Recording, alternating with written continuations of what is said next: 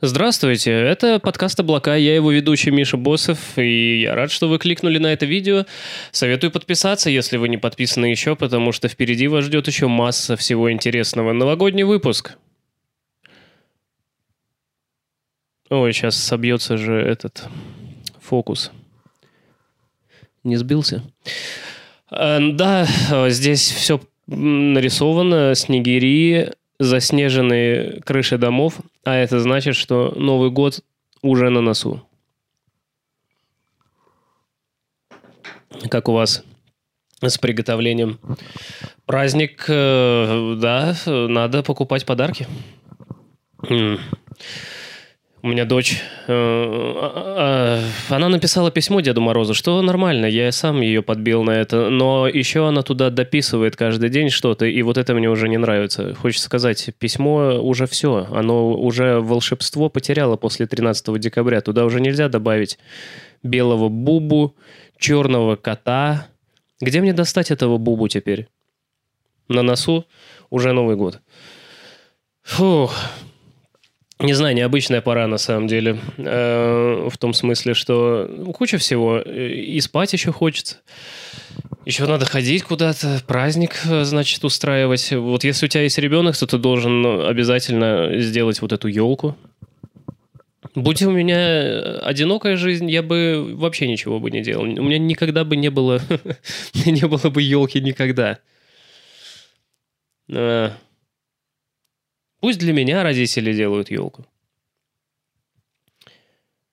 Я ходил на утренник к дочке, и я не люблю утренники, потому что они утром. Нужно туда приходить. У меня еще болела дочь, да и я не рад вообще в 9 утра куда-либо идти. И, в общем, мы пришли туда, и я был недоволен, то, что мы там, но нужно это делать. Я сел в зрительный зал. 3 ряда стульев. Это детский сад. Там нету зрительного зала. Там есть зал, где есть какая-то женщина, которая на магнитофоне включает музыку. И, в общем, мы сидим. И выходят сперва дети, и все нормально. Они рассказывают стишки, это даже мило. Но потом выходит Дед Мороз, и он выглядел очень плохо. У него была желтая борода, как будто бы он курил через нее все это время. Он был опоясан мишурой. И его костюм не то чтобы оставлял желать лучшего, это даже не костюм Деда Мороза был. И у него нос был просто сделан из мусора. И я начал себя накручивать. Я прям смотрел на него, я был зол. Я смотрел и думал, господи, как так можно? Это... Я последний раз пришел на утренник. Я хотел сделать праздник дочке, и дочь хотела, она учила этот стих. И я злюсь, и я 5 минут себя накручивал, в то время как этот Дед Мороз что-то там из себя изображал. И в какой-то момент дверь актового зала открылась, и вдруг вошел нормальный Дед Мороз. С большой, пышной бородой, в отличном костюме. И начал говорить раскатистым голосом, хоть и все равно... женским, потому что там только женщина играет Деда Морозов, но в любом случае он сказал «Здравствуйте, дети». И оказалось, короче, что первый Дед Мороз – это был волк. Он переоделся, потому что хотел обмануть всех. И его раскрыли, потому что Дед Мороз ему сказал «Ты не настоящий Дед Мороз. Зажги елку». И он попытался зажечь, но он же волк, и у него не получилось. И, в общем, я сразу же... изменил свое мнение на противоположное. Сперва я стоял и такой злился, думаю, я последний раз с дочкой пришел в 9 утра, я ненавижу, еще и деньги скинул, и все, меня полыхает, и тут выходит нормальный Дед Мороз, и оказывается, что это такой поворот событий буквально, это драматический ход, и я такой, господи, это лучший утренник, на котором я был, я буду ходить каждый божий день на эти постановки.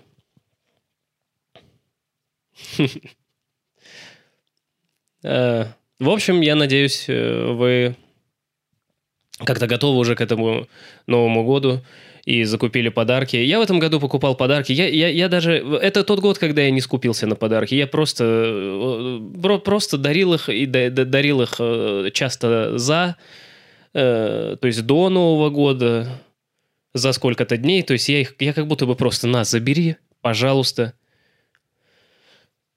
свой подарок. Я все хочу раздарить в этом году, ничего себе не оставить, потому что само понятие, типа, что будет какой-то Новый год с чем-то новым, мне не представляется сейчас возможным.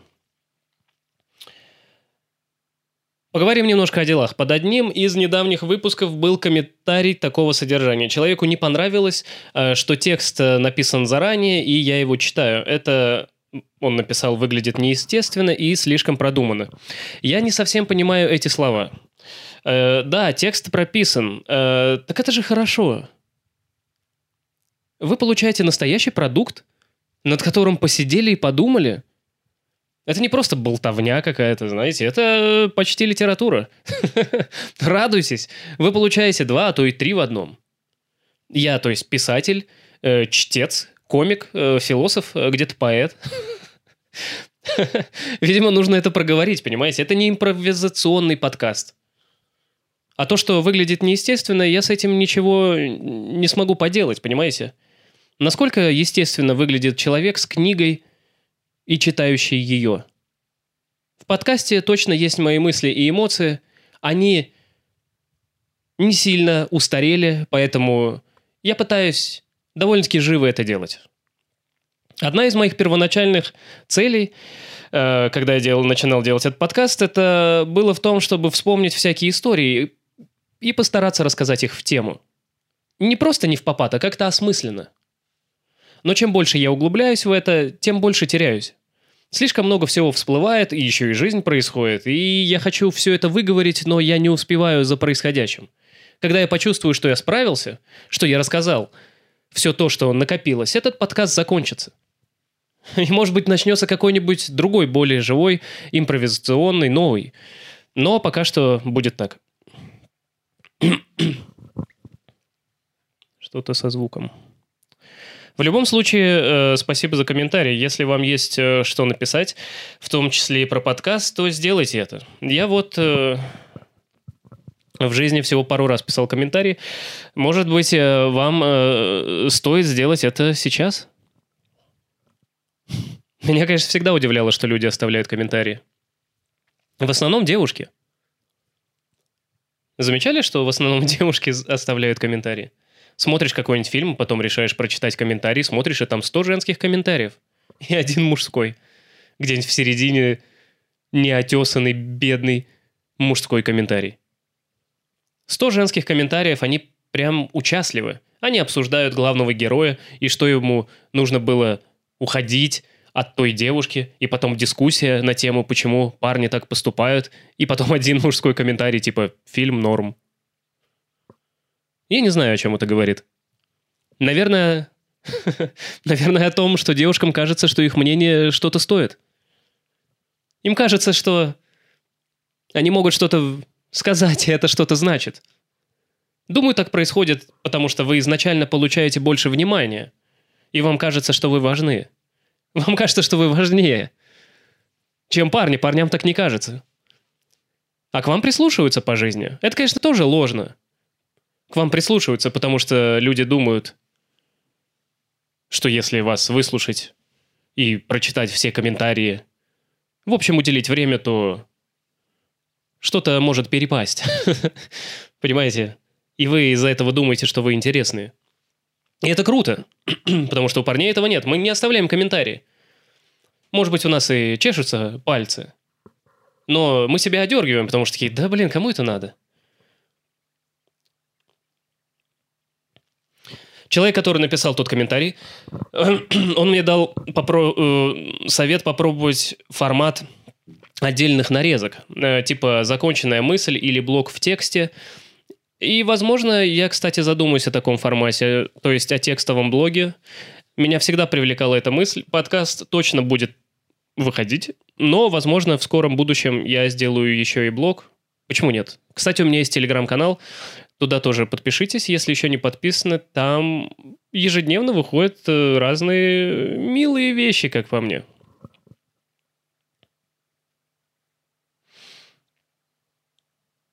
Так много комментариев, да? Меня вообще всегда удивляло, что так легко стать частью чьей-то жизни. Написать комментарий, и, возможно, человек это прочитает. и будет об этом думать. Даже не комментарий. То есть ты можешь просто отправить другу какое-нибудь видео, которое тебе показалось забавным, типа с котами. Это так странно. И ты станешь частью жизни человека. Ты как бы отправляешь ему и такой: вот что мне понравилось. Теперь и ты смотри. Мне даже телефон удивляет на самом деле, что ты можешь на короткое время, но напомнить о себе на таком большом расстоянии. Просто написать им сообщение, и человек вынужден будет опустить голову и прочитать твою глупость. Но отправляйте свои комментарии, потому что я все читаю, ведь их немного. А к тому же это мой договор с обществом, получается. Потому что пока подкаст выходит, и пока я все это выкладываю, то я точно потрачу время на обратную связь. Когда мне это надоест, то комментарии, конечно же, будут закрыты. Кто-то пишет, что это уже было в предыдущем выпуске по поводу каких-нибудь моих мыслей, каких-нибудь моих шуток. Я думаю, так естественно. Естественно, что-то может повторяться, потому что я все забываю, почти все вещи. Почти все вещи. Я не помню, что я говорю. Кажется, я рассеянный. Моя память дает сбои, потому что я думаю обо всех вещах одновременно. И ни одна мысль не додумана. Но все, чем я себя тешу, то, что мне кажется, однажды я додумаю их все в один момент. Все мысли одновременно додумаются. Будет такой миг, когда я все понял. Но все действительно прописано. Все, что я хочу сказать. Во многом потому, что у меня плохая память. То есть, может, она и неплохая. Просто она ничего не запоминает. Может, это свойство хорошей памяти. Я не знаю. Поэтому мне приходится все записывать. И я, кстати, благословляю свою память за это. Потому что...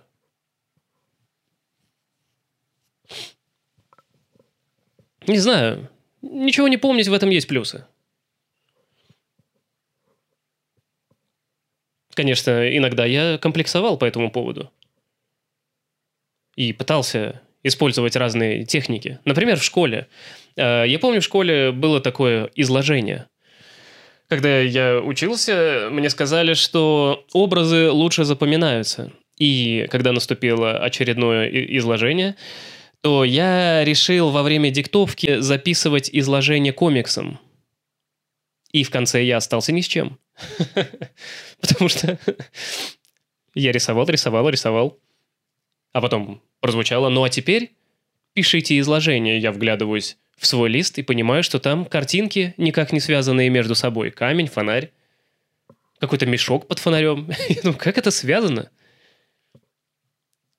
Я не слушал историю, я думал, как бы ее зарисовать. Я думал, что включится другая память, понимаете, но я ничего не запомнил, но в конце у меня уже был комикс. Так я понял, что у меня нет вообще никакой памяти. Ни визуальной, ни аудиальной. Никакой. Часто я играю с дочкой в игру, которая завязана на память. Знаете, там нужно переворачивать карточки и находить парные, и я всегда проигрываю. Я прям удивляюсь, когда я смотрю на дочь. Она прям запоминает. А я вообще ничего не могу запомнить. И я всегда проигрываю.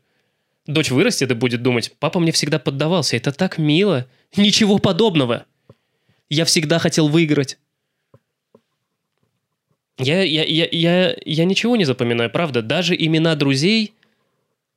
Я как бы их помню, но они не совсем... Я не уверен, в общем, в том, что я помню. Знаете эту неуверенность, прежде чем назвать кого-то по имени?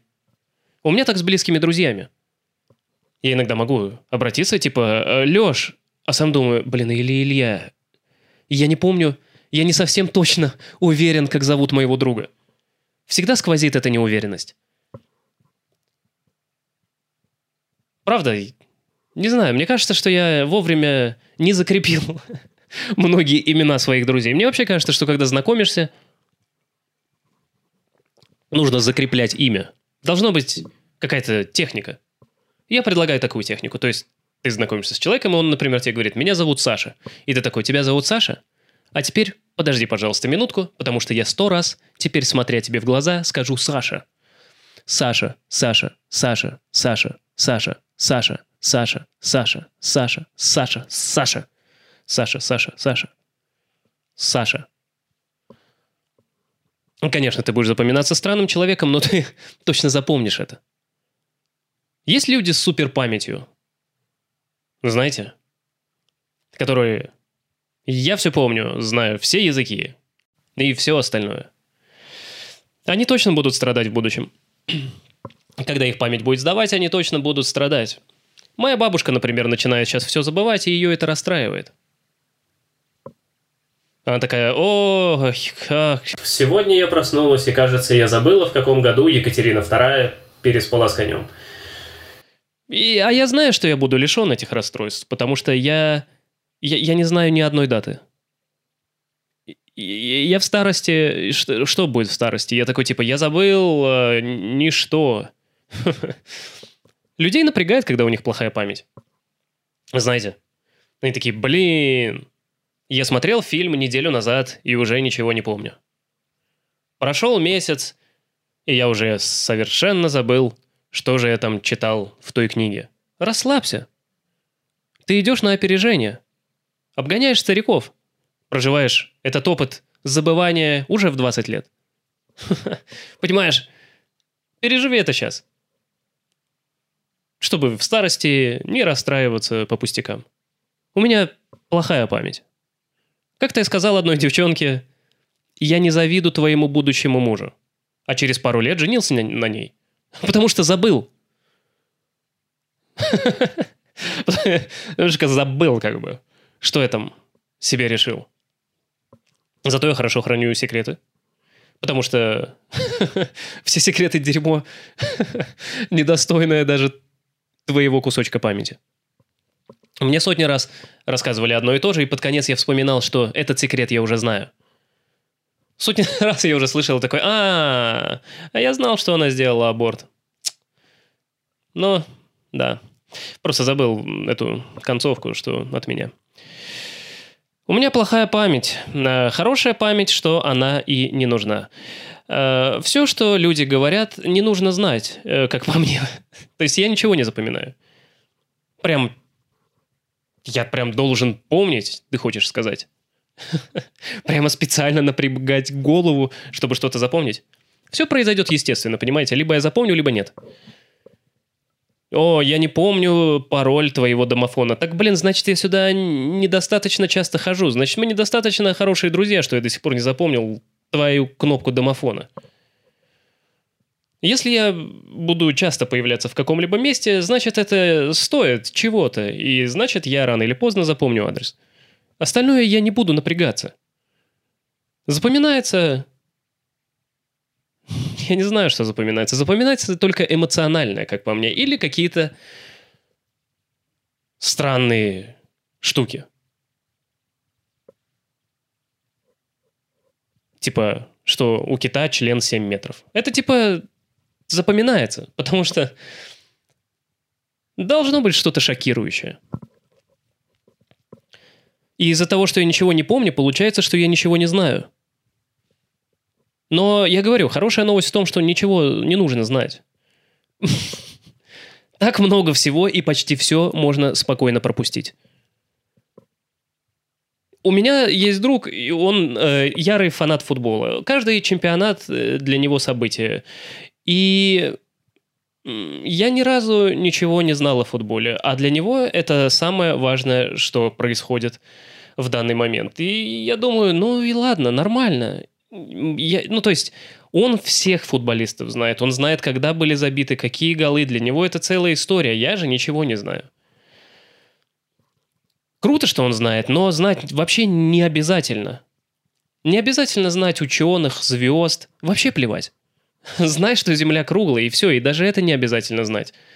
Даже не обязательно знать о форме Земли. Правда, просто не открывай рот, и все. И люди не поймут даже, что ты идиот. Не нужно знать ничего. Иногда я что-нибудь узнаю и думаю, блин, вот это прям надо было знать. Но это обманчивое чувство. Знаете, я иногда прочитаю какую-нибудь строчку, какой-нибудь афоризм, и думаю, как я раньше без этого жил. А на следующий день я вспоминаю как. Потому что я забыл уже этот афоризм, который проливал свет истины на мою жизнь. Когда он появляется, что-то подобное в жизни, ты такой, а на следующий день, не. В своих знаниях я доверяю большинству. Я скорее даже знаю тех, кто знает. Я, правда, иногда с кем-нибудь разговариваю и такой, о, да, я знаю, вот там Илья офигенно тебе расскажет обо всем этом. Но люди типа дофига чего знают. Самое интересное, что знания становятся общедоступными, и даже самый тупой человек с ними сталкивается. Знаете, типа, о, суперэго, это суперэго. Да, ты прям понимаешь, или ты просто слово узнал какое-то. Не люблю, когда тупые люди думают, что они не тупые. У меня есть такой недалекий друг, который почему-то думает, что он далекий. Недавно он проходил мимо консерватории, и там чувак раздавал флаеры на концерт. И он давал впереди идущим мужчине с девушкой. Но когда проходил мой друг, то он не получил свой флаер. И мой друг прям возмутился. Он говорит, ах, козел, не признал во мне интеллигента. Я думаю, блин, ну, во-первых, ты начал предложение с козел. Не то чтобы я возвеличиваю, типа, интеллигентов, но я знал одного интеллигента. Этот чувак... Я таких... То есть, я только одного такого знал. Я не встречал таких людей. Этот чувак, он читал не книги, он читал фолианты. Он ходил в специальные библиотеки, ему давали древние тексты. Он сидел в тайной темной комнате для удовольствия, чисто для удовольствия. А потом он 4 часа подряд играл на фортепиано. Причем он даже не пианист, просто для удовольствия. Потому что ему важно, чтобы пальцы чувствовали то время, скользя по нотам великих произведений. Я даже не знаю, правда, с восторгом ли я говорю о таких людях, но просто я понимаю, насколько из простой среды я. И не нужно мне говорить, что кто-то из среды интеллигентов. И вокруг все тупые, кстати. Умные не сильно размножаются. Если сильно умные, то они вообще самоубиваются. Помните, раньше часто говорили про детей индиго? Дети индиго, дети очень умные. Только о них и говорили. А потом пошли эти передачи, что ой, что-то они все сами с собой покончили. Я не знаю, ты думаешь, блин, может, не стоит быть умным. И откладываешь книжку немножко подальше. Думаешь, блин, эти штуки не приводят ни к чему хорошему. Нужно быть умеренно умным, наверное. Вообще, если ты умный, то нужно больше таких генов. Если ты умный, типа Илона Маска, то нужно, чтобы ему разрешалось 1000 детей. 1000 женщин должна переспать с ним ради будущего планеты. И с Перельманом, и с остальными. Понимаете, ради человечества девушки должны это сделать. Чтобы люди становились умнее. Должны быть привилегии, кстати. Для умных людей должны быть привилегии, я так считаю. Если у тебя определенный IQ, то ты должен его распространять. Например, если у тебя 140 IQ, можешь иногда изменять. Ты можешь. Потому что твои гены значат больше остальных.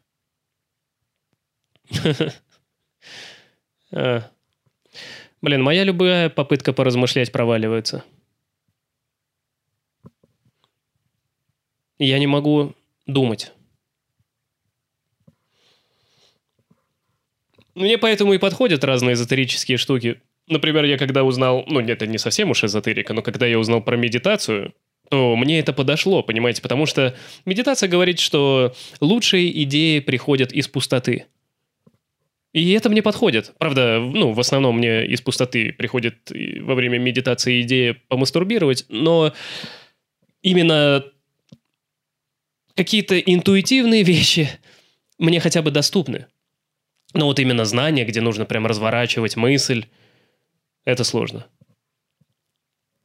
Круто что-то делать, когда ты умный. Мне иногда кажется, что, типа, блин, вот я стану умный. И когда я стану умный, то надо вот начать уже что-нибудь делать. И я вот ничего не делал, потому что я все не становился умнее. И поэтому вот начал делать тупым. Я устал ждать, когда я стану умным. И не хотел бы я, кстати, иногда, думаю, быть умным, потому что, ну, если ты умный, то все бы казались тупыми, а я и так не умный, и мне все равно все кажутся тупыми. Причем я не умный, несмотря на то, что всю жизнь думаю, между прочим. Тут как бы перед вами почти философ. Я имею в виду, я думаю. Я всегда предпочитал больше думать, чем делать. Например, драться – это не мое. Причем это уже могло бы стать моим, если бы я тренировался все это время. Все те часы, когда размышлял, почему это не мое. И так совсем. Часто мне... Я просто пытаюсь отговорить себя что-либо делать. Но умные люди меня восхищали всегда. Меня очень легко обмануть, кстати. Выдать себя за умного мне легко. То есть, если человек сядет за компьютер и включит калькулятор через командную строку, то я такой, блин, это очень умный чувак. Просто. То есть, если он там переключает окна, Alt-Tab, это уже вау. Я не знаю. Я не хочу людей вводить в заблуждение, правда. Я хочу уже постареть, чтобы люди говорили, что какой-то глупый старик. Никто не говорит тупой старик. Все говорят глупый старик. Потому что сейчас я в том возрасте, когда типа какие-то претензии есть ко мне. Иногда можно что-то услышать, типа, о, блин, ему 32 года, он все еще такой глупый. Он такой глупый в 32 года. Не знаю, хочу, чтобы мне было 60, что такие, да это глупый старик, и все. Потому что я устал расстраивать людей. Почему-то им кажется, что я умный. Но они расстраиваются, когда понимают, что это не так. Они как бы смотрят на меня и такие, ты зачем это людей в заблуждение вводишь? Не выгляди тогда умным, раз не умный. Да я пиджак одел, просто в пиджаке. Неужели нельзя носить пиджак? Просто так и не казаться умным. А еще и красивый. Вы почему-то соотносите внешность с наполнением. Вы сами себе это придумали и наделили меня несуществующими данными. Не знаю, почему людям кажется, что люди умные. Я, например, я же ничего не знаю. Я хотел бы себе такую внешность, чтобы, посмотрев на которую, не возникали вопросы. Чтобы люди такие, о, черт, что это с ним? А потом бы я начинал говорить, и люди такие, о, ничего себе, как неожиданно. Он знает слово «муниципалитет», вау. Я бы радовал людей, а так постоянно расстраиваю. Потому что со временем люди догадываются, что я идиот. Хотел бы я официально быть идиотом. Чтобы у меня был типа бейджика, как у журналистов, только там написано «идиот». Чтобы когда кто-нибудь спрашивал у меня мое мнение, я бы показывал на бейджик. И человек такой, о, блин, что я распинаюсь? Это же идиот. Кстати, я не знаю, когда я отупил. Наверное, я никогда и не был умным. Но раньше... Раньше я хотя бы думал, что меня может посетить мысль. И я потом вспоминаю свою жизнь и думаю, блин, нет, ну это моя жизнь идиотская. То есть ее не может вести умный. С самого же начала, даже в школе я вспоминаю иногда. Там прям сплошь идиотские поступки. Ай, так я всегда был идиотом. Единственная моя тройка в школе была из-за того, что в ночь перед экзаменом вышла игра компьютерная, где можно угонять машины и стрелять, и это мне так было важно, что я проиграл всю ночь, пришел туда и получил тройку. Единственная тройка в школе. Она могла бы быть 4 или 5, но я просто проиграл всю ночь. Я не знаю, то есть и все так. Хотел бы я научиться думать? Я ни разу в жизни не подумал. Иногда я говорил, я подумаю. Но просто чтобы выиграть время. У вас бывало так? Когда тебе что-то говорят, и ты такой, я подумаю, а потом к тебе подходит, ты подумал? Я тебе давала год на размышление. И ты такой, да, я подумал, мой ответ, да. Ведь ты мне дала время на размышление. И так у меня появилась дочь.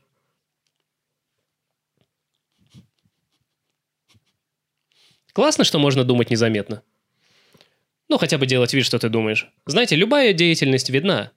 А думание выглядит так, будто бы ничего не происходит.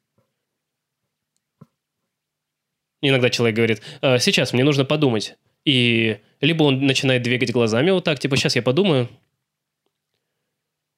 Почему мы делаем глазами? Типа, мы читаем, что я не могу понять. Но более всего меня удивляет, что мы хмурим брови.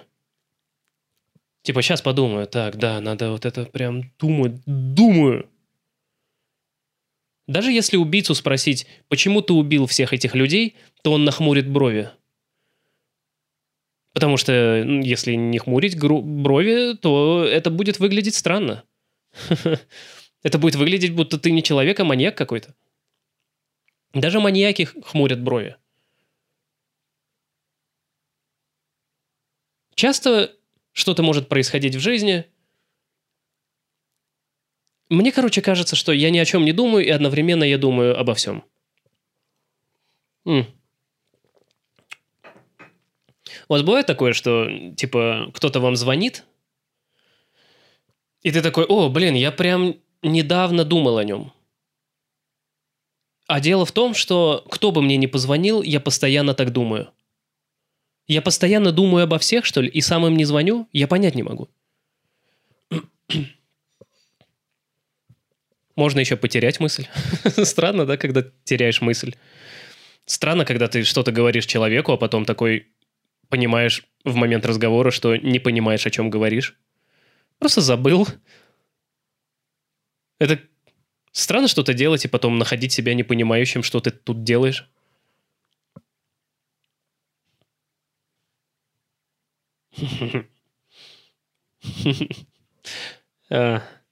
Я как-то общался с чуваком, и потом он мне сказал такой, ой, извини. И я спросил, за что? И он такой, это я, видимо, в голове подумал.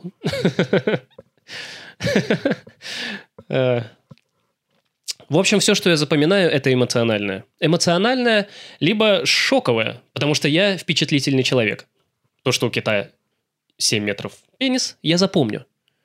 С моими проблемами с памятью я все равно это запомню. Либо же эмоциональное. Поэтому мне нужно испытывать эмоции. И поэтому, девушки, спите с девственниками. Или с разведенными, тогда вы им точно запомнитесь. Впишите себя в историю жизни человека. Потому что запоминается эмоциональное. Часто отрицательно эмоциональное. Есть такие воспоминания, которые впечатаны во мне.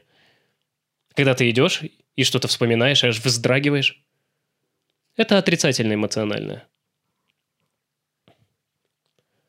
Память действительно связана с эмоциями, поэтому, мне кажется, у девушек она лучше.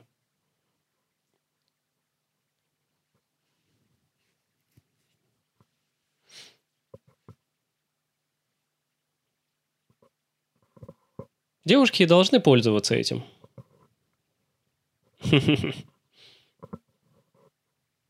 Нужно вспоминать. Потому что мужчины забывают. А девушки должны напоминать. Девушки, они вообще должны напоминать о том, что мы есть. Я часто такое вижу. Как моя мама напоминает за семейными ужинами что мы вместе, и что она вместе с папой, например. Она должна напоминать о таких вещах, потому что иначе папа забудет. Ну, конечно, не все забудет, но должна быть общая история с человеком, понимаете? Нужно проговаривать что-то в семье, чтобы появлялись эти истории. Знаете, это выглядит со стороны, когда, женщина, то есть, например, мама говорит что-то отцу, типа, помнишь, мы уже давно вместе. Это вот именно вот какая-то такая эмоция. Но нам нужно напоминать. Так и появляется история семьи. Говори, и это останется. Но я, конечно, ненавижу все, что связано с памятью. Фотографии, например, которые ты делаешь, чтобы потом смотреть и обливаться слезами. Я это, конечно, не люблю. И которые нужно где-то хранить.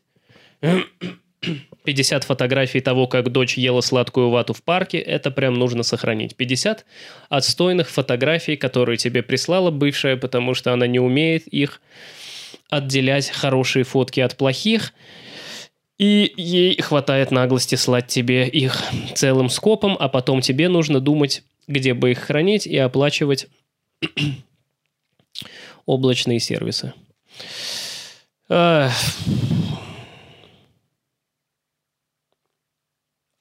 Я, правда, не люблю. Вообще, если доверять моим воспоминаниям, то получается, я так себе человек. Довольно неприятно помнить свою жизнь, поэтому я упражняюсь в забывании и незапоминании. Потому что, сожаление, большая часть жизни человека, когда смотришь назад, то часто может стать жалко. А прошлое, оно типа определяет тебя, получается. Слушайте, я не знаю, мы в психологию, что ли, уходим? Это психология, она так и выглядит.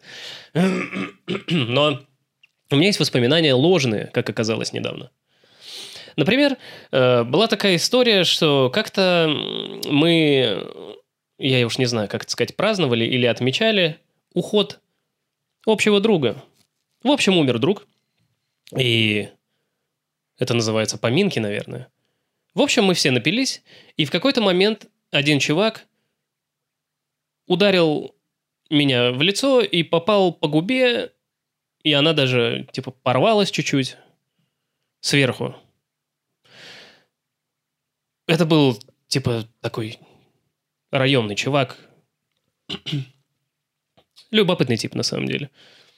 В общем, он ударил. И все, что... Я просто запомнил, что вот есть чувак, он меня ударил. Все.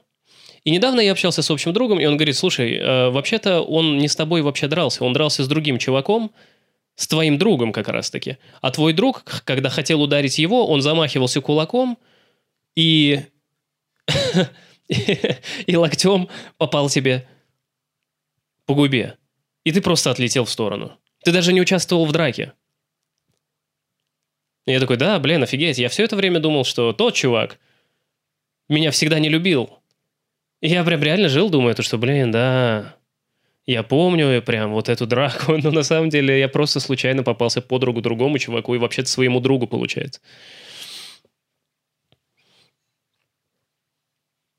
Но это воспоминанием, конечно, меня не определяет, но просто странно, что, я вообще неправильно думал. Не знаю, я не живу прошлым. Все, что я могу сказать. Вот мой совет, кстати, не жить прошлым, сделайте его паршивым.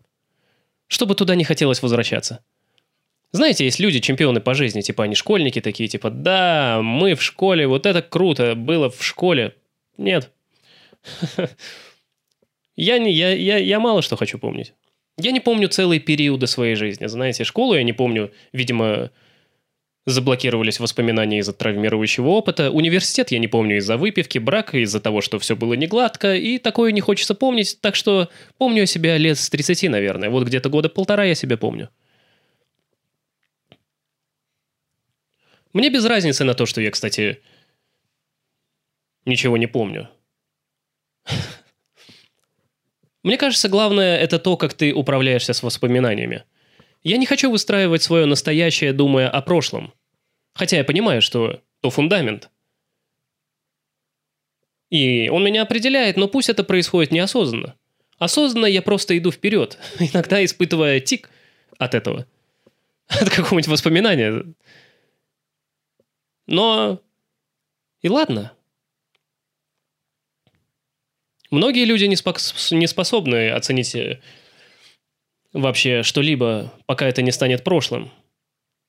Я, наверное, во многом из таких людей. Настоящее меня интересует. Пусть оно идет.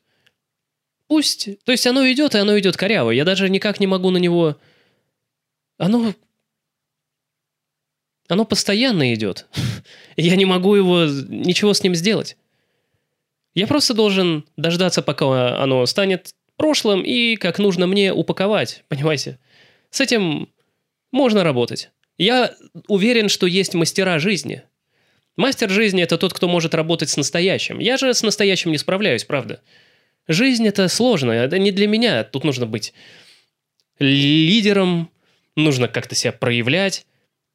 И во мне нет таких качеств, но я могу управляться с прошлым. А если прошлое плохое, то я забуду, я постараюсь забыть, а то, что я запомню, я переделаю на свой лад. У меня полная свобода.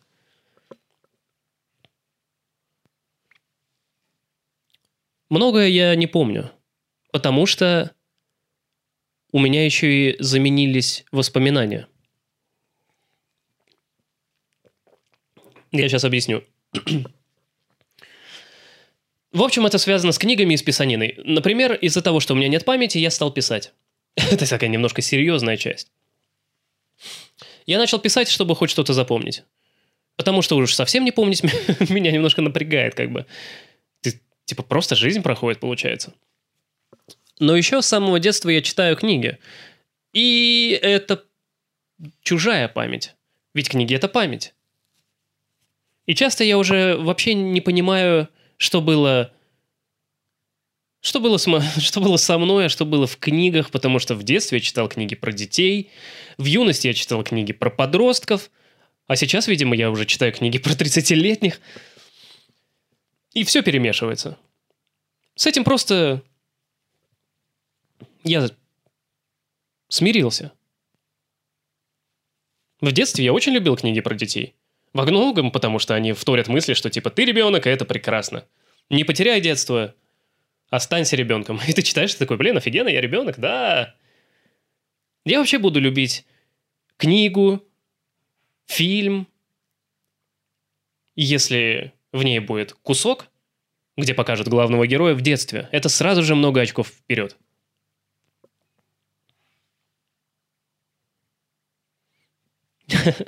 Меня заставляли читать в детстве. А у вас бывало такое, когда ты читаешь книгу в детстве и просто не понимаешь слова? Ну, уже читаешь, такой думаешь, да, пофиг, я не понимаю половину слов из этой книги, но книга вроде взрослая. Меня заставляли читать. А я не хотел читать, я помню, 20 страниц в день. И в какой-то момент я начал, помню, выдумывать целые главы книг. Мама такая, так что там у нас с той книгой про изумрудный город? И ты такой, да, там в 3 главе налетели розовые слоны и начали скидывать бомбы. Но спасибо, что меня научили читать, потому что мне читать подходит. Потому что, я имею в виду, если книжка... Короче, пока ты читаешь, не обязательно жить. Не то чтобы мне не нравится жизнь, просто у меня не особо получается это дело.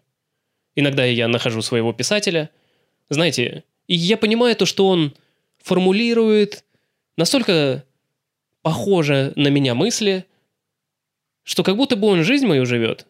И я в такие моменты думаю, так можно вообще ничего не делать. Отлично, живи жизнь вместо меня, а я буду читать. То есть это человек моего типа и моего сознания, так что пусть он живет теперь жизнь. Просто буду читать. Спасибо большое, а то жизнь у меня не особо получается. Больше всего мне нравится читать книги про саму жизнь. То есть это дневники, воспоминания, заметки. Художественные книги я уже давно не читаю.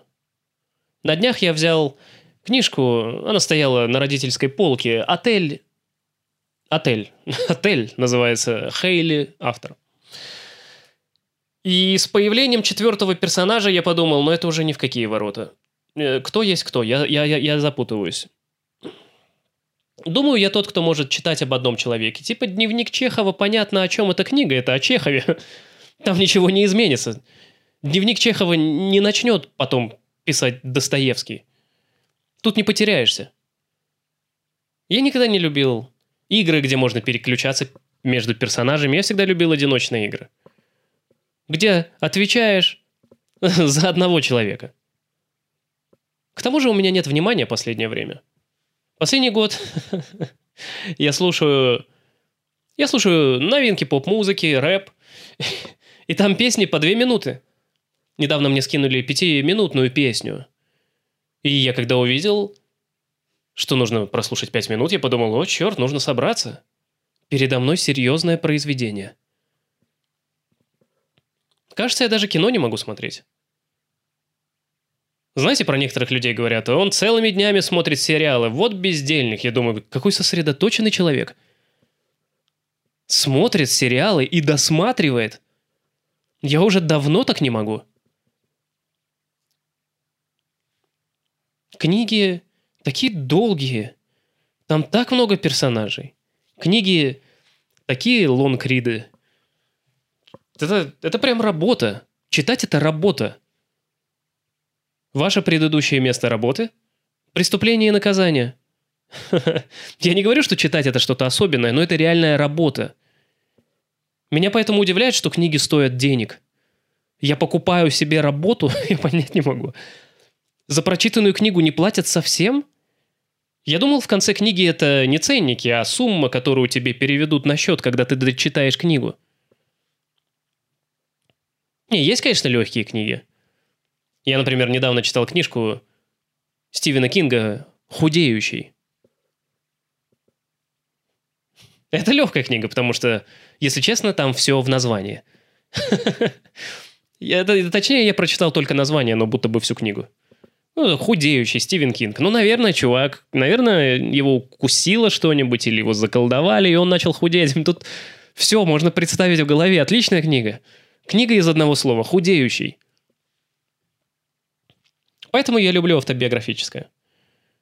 Автобиографическое, типа дневники, где чувак пишет: «Я ел на завтрак оливье». И ты такой: да, я понимаю эту книгу.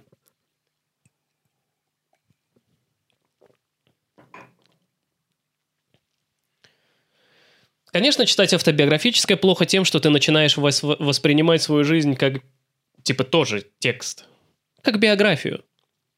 Что-нибудь происходит в твоей жизни, и ты такой: как будет смотреться в моей биографии, что я пошел есть в KFC в декабре 2022 года? Не пострадает ли от этого моя биография? Я понимаю, откуда все это идет. Во многом ты читаешь, потому что ты сравниваешь себя с другими. Биографические книги ты читаешь, чтобы поддержать себя. Узнавать что-то о ком-то и понимать, что у тебя так же. И это освобождает. Дает мысль, что с тобой все в порядке. И типа, и раз он смог стать полководцем, значит, и я смогу. Но это помогает до определенного возраста. Потому что одно дело читать книжку в 17 и думать: о, так, он снял свой первый фильм в 24. Но у меня еще есть лет 7. Можно не волноваться и ничего не делать, но когда тебе 30... Все сложнее находить тех, кто начал в этом возрасте что-либо делать. Все сложнее находить таких придурков. Блин, мне срочно нужно найти режиссера, который начал снимать кино в 35. Таких уже нет, что ли? Наверное, я индивидуальный настолько, что ли? Нет. Поэтому, когда ты молод, тебе важно смотреть годы творчества, годы жизни человека, когда он написал свою первую книгу. Ты смотришь документальные фильмы про музыкантов или режиссеров и воображаешь, что однажды твоя жизнь будет такой. Я посмотрел достаточно такого, прочитал достаточно книг, и просто в 32 года остался с кучей фактов о знаменитых людях, и теперь ввожу других людей в скуку. Стоишь с кем-нибудь и такой: а ты знал, что Курт Кобейн назвал песню «Smells Like Teen Spirit», потому что тусовался на квартире с панками, и там была написана фраза, ему показалось это прикольным, а оказалось, что Teen Spirit — это название дезодоранта. И люди такие: кто этот чувак? Господи, какой он скучный. Надо уйти от него.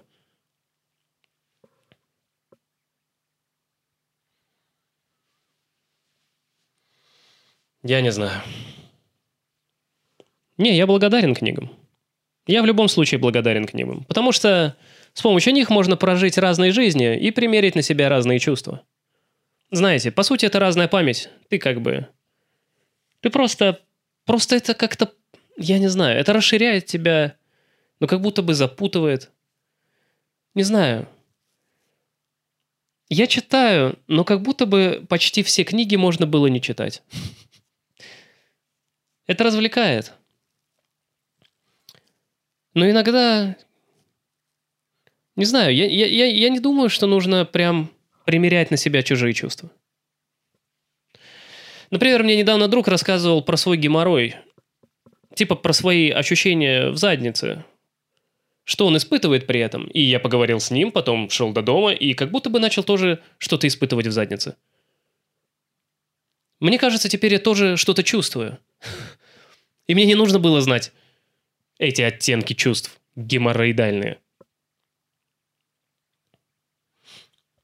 Я почти не читал художественную литературу. Во многом из-за мамы, учительницы литературы.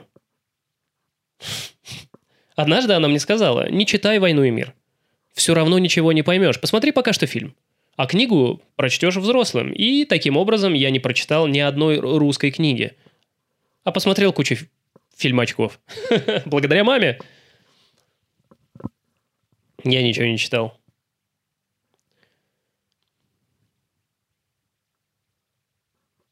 Но я зато находил главную мысль. Главная мысль в школе, помните, когда вы обсуждаете какую-то книгу, и потом: а какая главная мысль в этой книге? И ты такой: я сейчас вам объясню. Главное — это любовь. Ничто так не тупит в школе, как фраза: а какая здесь главная мысль? Не знаю. Потом ты начинаешь искать главную мысль в жизни и выносишь себе мозги. Не знаю, я не читаю художественные книги, потому что часто еще из-за уважения к автору. Я не понимаю, как можно перевести книгу, правда. Как можно перевести хорошо книгу, учитывая, что это такой... То есть я иногда читаю иностранные книги, но у меня постоянно ощущение, что она вообще другая. Сейчас я довольно-таки неплохо знаю английский, поэтому я могу сопоставить с оригинальным текстом. И я недавно читал книгу на русском. И вот что я прочитал там. Вот пример плохого перевода. Там было написано...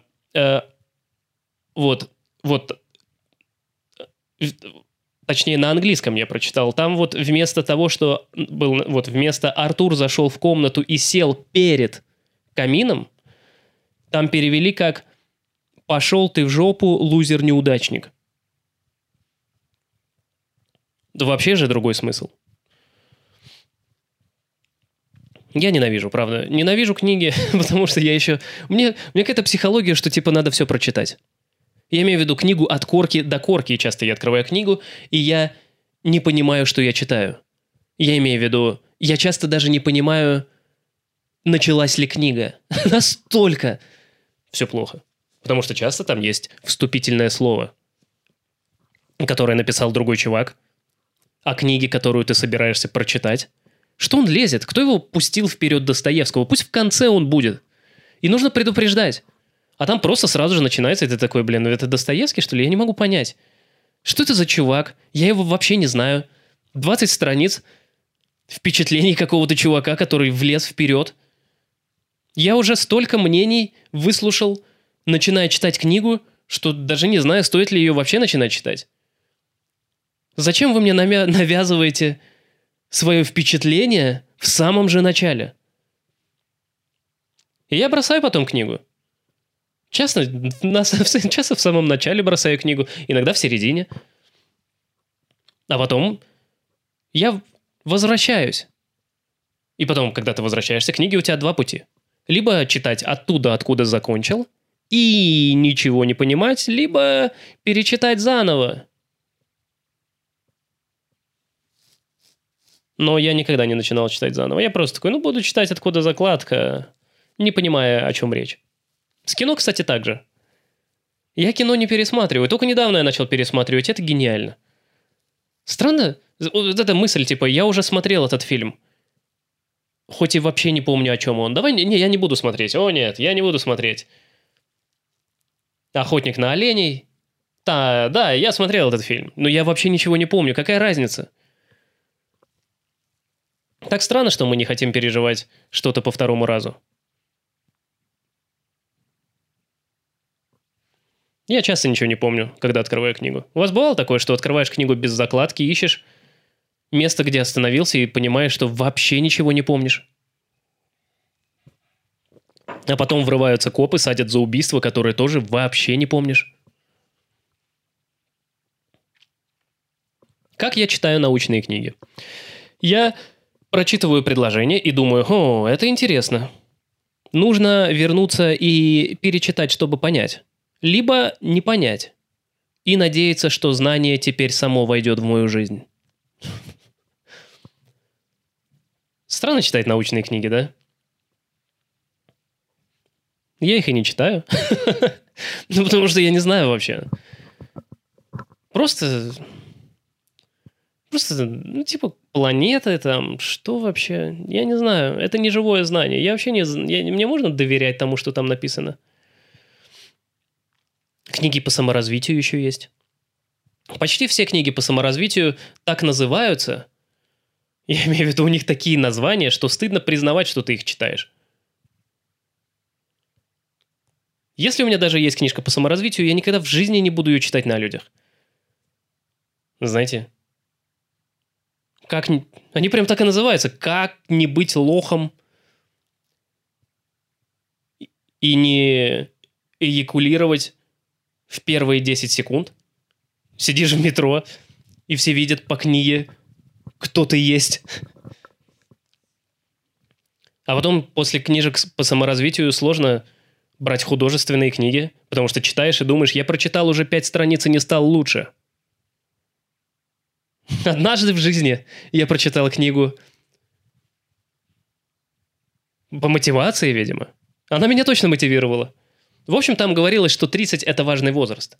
И что до 30 лет важно что-то сделать. Типа, получить профессию, работать, сделать ребенка, жениться.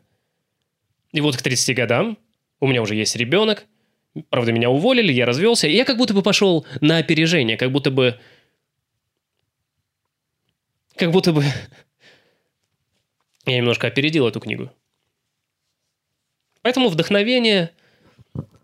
Я правда не знаю, как относиться к вдохновению. Иногда мне говорят, ты меня вдохновил на что-то. И я радуюсь такому. Но одновременно я волнуюсь, как бы человек не потратил свою жизнь зря. Потому что вдохновение... важно, чтобы это все с тобой согласовывалось. Но если ты просто такой, я сделаю так же, это настолько круто, что я буду делать так же. Это, пожалуйста, не надо. Не надо вдохновляться, пожалуйста. Вообще сейчас все вдохновляет. Меня прям все вдохновляет. Но вот есть обратная сторона, что ты вдохновляешься, и потом ты из этого ничего не вынес, то это прям угнетает. Ты такой думаешь, несмотря на все эти тонны вдохновения, я вообще ничего не делаю. Фантастика. Меня сейчас вдохновляет... Я не знаю даже что. Меня вдохновляет неудача как будто бы. Меня вдохновляет... Не чей-то успех, а чье-то горе. Я недавно ехал в метро, и туда зашла женщина-продавец, знаете, которые продают разные вещи, нужные в быту. Она продавала фонарики. И всякую мелочевку, в общем... У нее было много разных вещей, но в основном фонарики у нее было.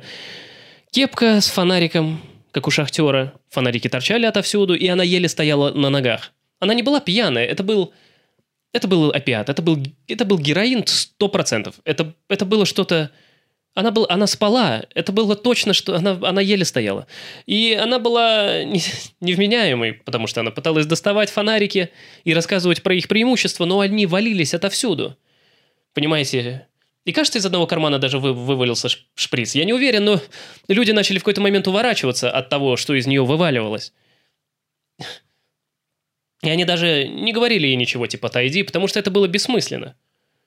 Ведь она ничего не услышит через свой героиновый туман. Но я смотрел на нее и думал, даже она на работе. Даже у нее есть дело. Нужно больше работать, понимаете? Меня это вдохновило прям. Я прям увидел эту картинку, как она с утра проснулась в притоне, перешагнула через своих приятелей и пошла на работу. Ей крикнули такие: ты куда? И она такая: на работу. Я смотрел на нее и уважал. Я уже в той стадии, когда меня мотивирует чужое горе.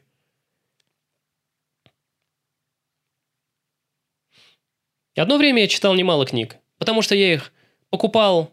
Я купил себе так много книг. У меня есть какие-то комплексы по поводу образования, видимо. Одно время я работал, получал небольшие деньги, но все деньги, что я получал, я тратил на книги. И сейчас в доме моих родителей есть два шкафа, полностью набитые книгами, и я смотрю туда и думаю, блин, у меня неплохой вкус, там неплохие прям книги. Если выкинуть несколько книг по мотивации, то вообще неплохо. Как будто бы я себе купил книги на будущее, на всю будущую свою жизнь. Но я их не читаю, правда. Но мне нравится думать о своей полке. О своих авторах. Знаете, это моя библиотека. Я читал книги даже там, где их никто не читал. Я имею в виду в месте, где я вырос. Там не читали книги особо.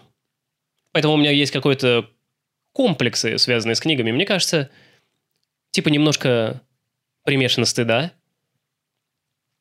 Часто я читал книги дома, но потом приходили мои друзья и спрашивали, что делал сегодня. И я такой читал. Ну, я понимал, что это звучит не круто. Поэтому я даже подумывал однажды сесть в тюрьму, потому что тогда бы ко мне приходили друзья в тюрьму и спрашивали, что делал сегодня. Я бы такой читал. Хуй тут еще делать?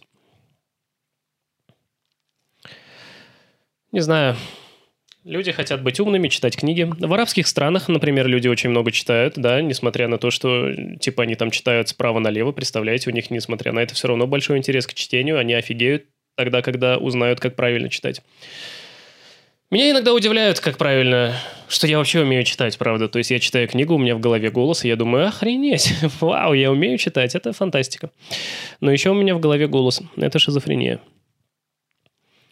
Я вот, кстати, еще не знаю вообще, стоит ли читать, потому что это ведет к усложнению, как по мне. То есть все перемешивается, это как-то все начинает связываться друг с другом. Есть люди, которые вообще не читали книги, и им офигенно живется.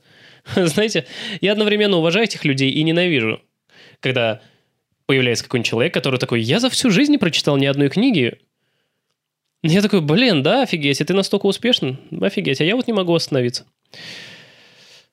Но я всегда думал, как круто быть писателем. Хорошо быть писателем, знаете. Быть писателем прям круто, как во мне. Если хочешь почитать, а книжки нет, то можно что-нибудь написать и потом прочитать. Я бы хотел быть писателем. В будущем написать книгу самое то. Но сейчас стоит мне начать писать, как я сразу же расстраиваюсь. Иногда мне прям кажется, что я писатель. И я такой, блин, я писатель. Мне кажется, я смогу написать роман. Потом я начинаю писать. Типа, красивая девушка зашла в дом и села на пенис. Или типа того. Я просто начинаю писать, и оно само приходит к идиотизму. И я такой, все же нет. Может быть, детские книжки пока что. Но пока что нет. Я завидую писателям, мне кажется. Например, тем, кто пишет книги. То есть я помню просто чувство, как я ждал книги, выхода про книжку про Гарри Поттера, я прям сильно ждал. Из-за этого я даже не завидовал этой писательнице Джоан Роулинг, потому что она не знает, каково это ждать выход книги про Гарри Поттера. Но с другой стороны, кстати, она может заставить делать Гарри Поттера все, что она захочет. То есть она может написать, а Гарри это сделает.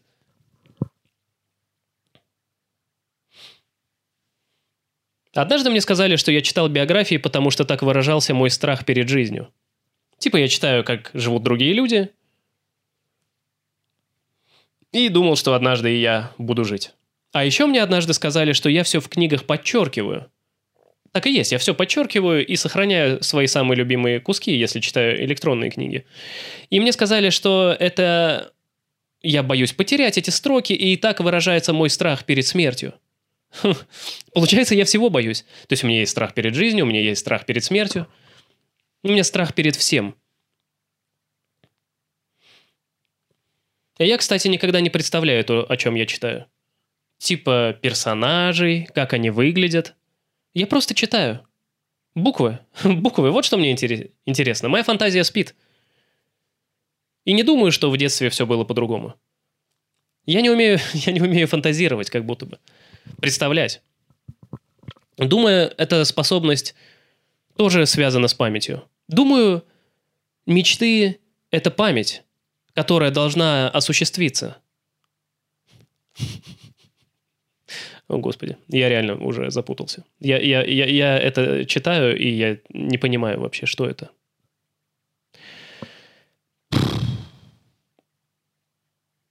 Короче, мечты – это память только вперед. Это как бы память, которая должна осуществиться, и ты должен держать в голове это. Ты должен не отпускать.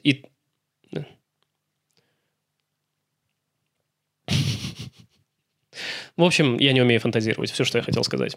Потому что, будь у меня фантазия, я бы придумывал бы истории, понимаете, я бы не рассказывал бы о себе. Но когда нет фантазии, то приходится жить своей шкурой.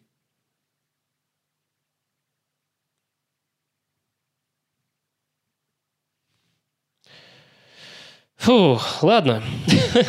Это был 20-й выпуск, кстати. Мне нравится думать, что этот сезон закончен. Потому что выпускать по 10 серий такими блоками, этот подкаст мне нравится. Подкаст еженедельный, то есть за 10 недель выходит 10 серий. Но, как сказать... Я имею в виду... Короче, я хочу думать кварталами. То есть в году есть 4 квартала. И это... Получается 3 месяца. 3 месяца – это квартал. 3 месяца – это, по-моему, 12 недель. И за 12 недель будет выходить 10 серий. Как вам такое? То есть, получается, раз в неделю или даже, может быть, раз в 10 дней. В общем, в любом случае мне нужен этот небольшой запас, ведь впереди, например, праздники, и в это время я ничего делать не буду. Получается, в году выйдет, если 4 у нас... квартала по 10 серий, 40 серий. Круто, круто же. В год 10 серий, супер. Каждые 10 серий я буду называть сезон, следующие 10 серий выйдут в промежутке с января до конца марта, и это будет очень крутой сезон, потому что это будет зимние месяцы, и захватится еще начало весны. Там будут крутые темы, которые... я буду вам рад рассказать, потому что зима для меня – это одиночество, смерть, сомнения, страхи, работа, а весна – это жизнь, реальность, природа, красота. И на эти темы я с вами как раз-таки и хочу поговорить. Спасибо вам за то, что смотрите этот подкаст. Следующие выпуски начнут выходить после праздников, которые я вам советую провести как следует. Ну, а на этом все. С вами был Миша Босов. До скорой встречи. Пока.